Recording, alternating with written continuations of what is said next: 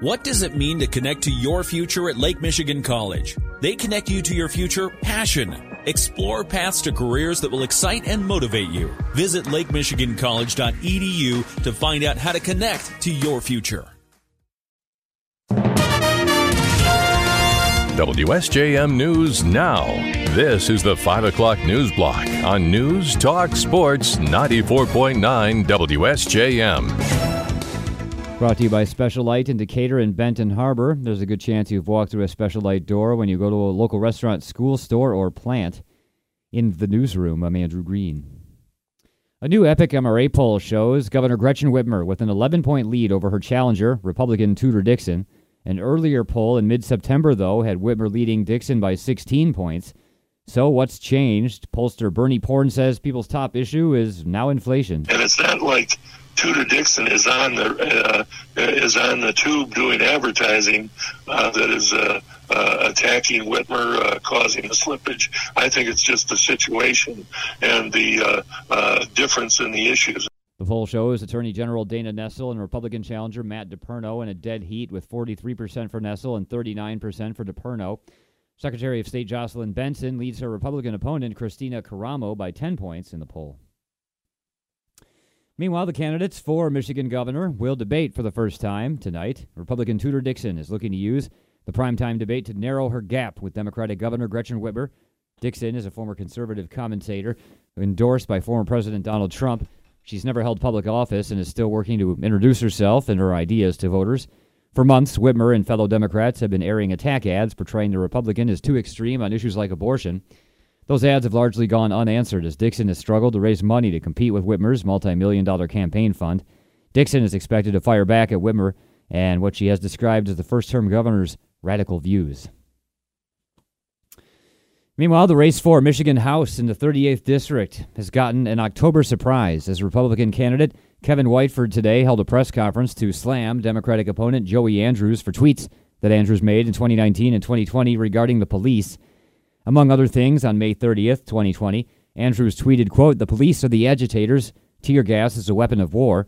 Whiteford said today the words from Andrews disqualify him from representing the 38th. Regardless of the excuses he will give now, those comments prove that he does not represent the values of this district and has no business representing this district.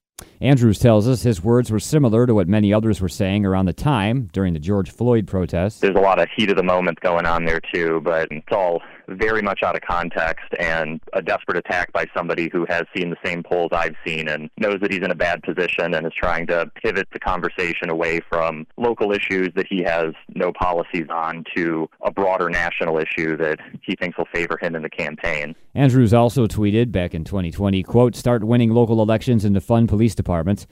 He tells us he supports a return to community policing and investment in community programs.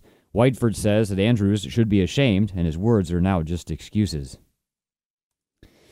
A company that makes and sells guitar straps to world-famous musicians will soon be moving its production headquarters to Niles. Soldier Goods and Guitar Straps founder Jen Tabor has purchased the Leader Publications building in downtown Niles. That moves production from its current location in Buchanan.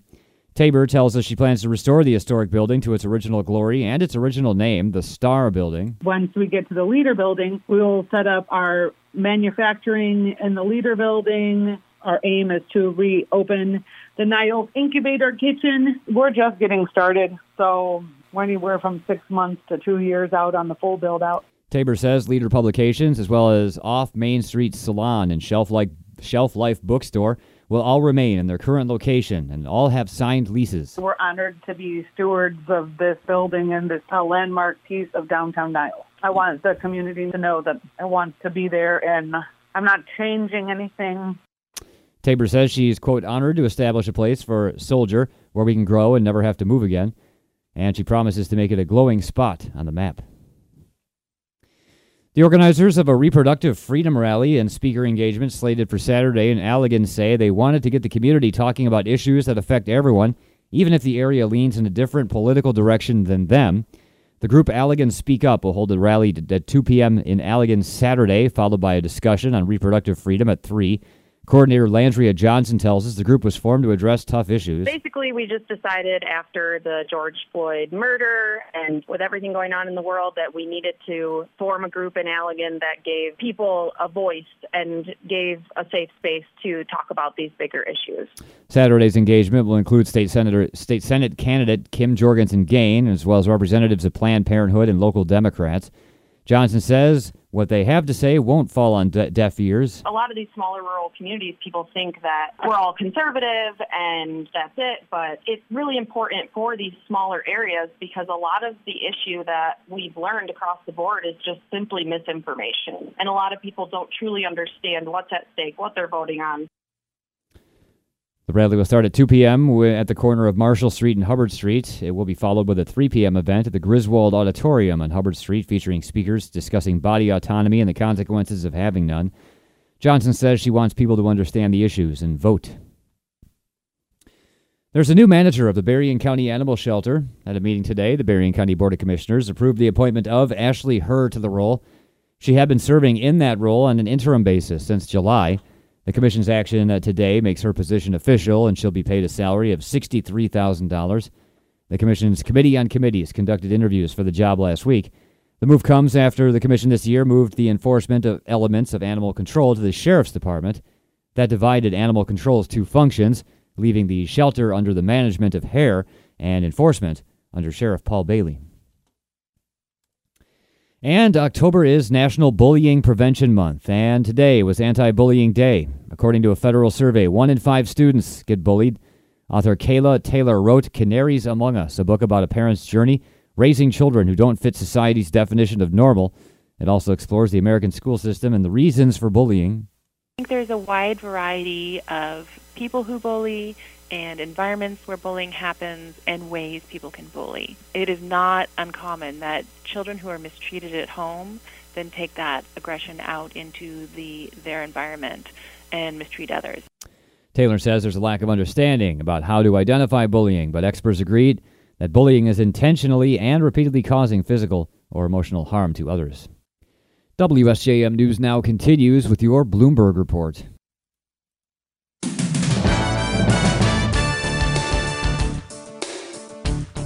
WSJM News Now continues. The January 6th committee has resumed hearings. More from ABC's Derek Dennis.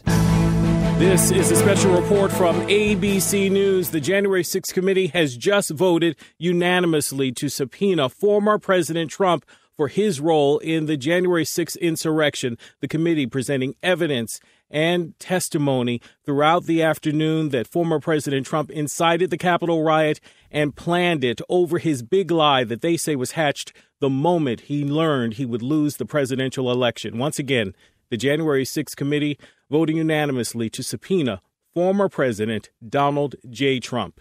I'm Derek Dennis. This has been a special report from ABC News. Ukraine's allies have committed to providing advanced air defense systems to protect against Russia's missile-intensifying attacks. Ukrainian President Volodymyr Zelensky said today such systems would, quote, protect our sky from the terror of Russia and help end the war.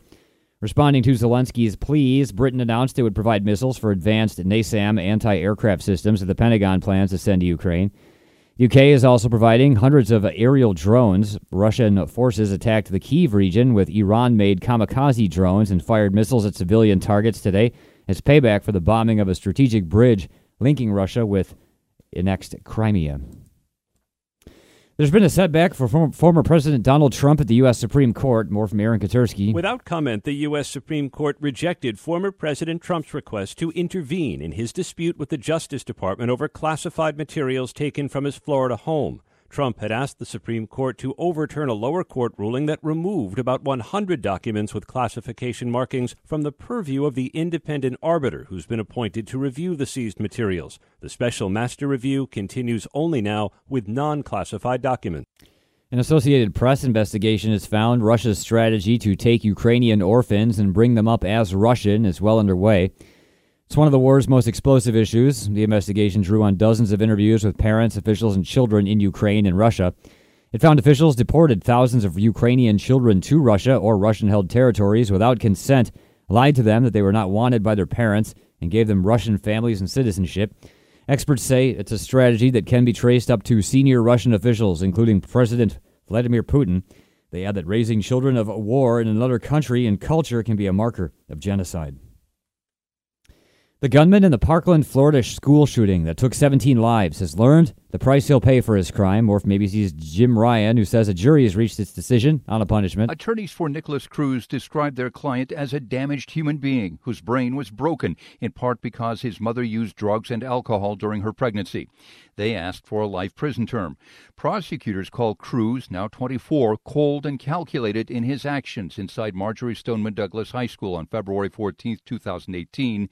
The state was pushing for a death sentence. In the end, jurors could not unanimously agree that Cruz should die for his crime. South Korea says North Korea has launched a ballistic missile toward its eastern waters. South Korea's Joint Chiefs of Staff says the launch happened early Friday, but gave no further details. It's the latest in a spate of missile launches by North Korea in recent days. South Korea's Joint Chiefs of Staff says North Korea also flew warplanes near the rivals' border late today and early Friday, prompting South Korea to scramble fighter jets. There have been no reports of clashes between the two Koreas. North Korea's military also issued a statement accusing South Korea of carrying out artillery fire for about 10 hours near the border Thursday.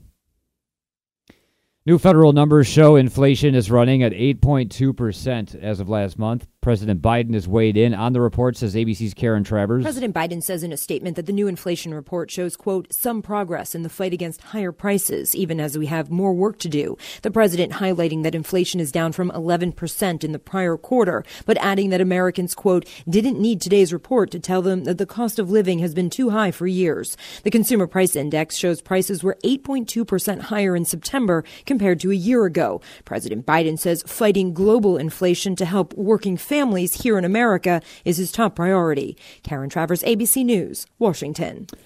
Russian President Vladimir Putin has proposed turning Turkey into a gas hub for Europe. That's after deliveries to Germany through the Nord Stream pipeline were halted. Putin floated the idea of exporting more gas through the Turk Stream gas pipeline that runs beneath the Black Sea to Turkey today as he met with Turkey's president in Kazakhstan. It's the second unlikely energy proposal that Putin has pitched in as many days. European leaders are calling Russia's reductions in natural gas an attempt to divide them over the support for Ukraine. It's created an energy crisis heading into the winter. One analyst said Turkey was likely to tread carefully, wary of further increasing its energy dependence on Russia. And there's a bit of good news for the millions of Americans who get Social Security benefits. They'll see an increase in their cost of living adjustment. ABC's Faith Abube has more. Retired Americans receiving Social Security benefits will see an 8.7% increase in their monthly checks in 2023.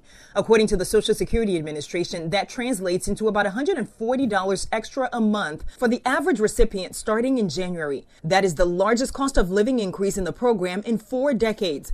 It comes at a time when inflation is eating into Americans' pockets. But the Social Security Administration's acting commissioner says the cost of living increase and an expected 3% drop in Medicare Part B premiums should, quote, give seniors more peace of mind and breathing room. Faith Abube, ABC News, Washington. WSJM News Now continues with your weather forecast.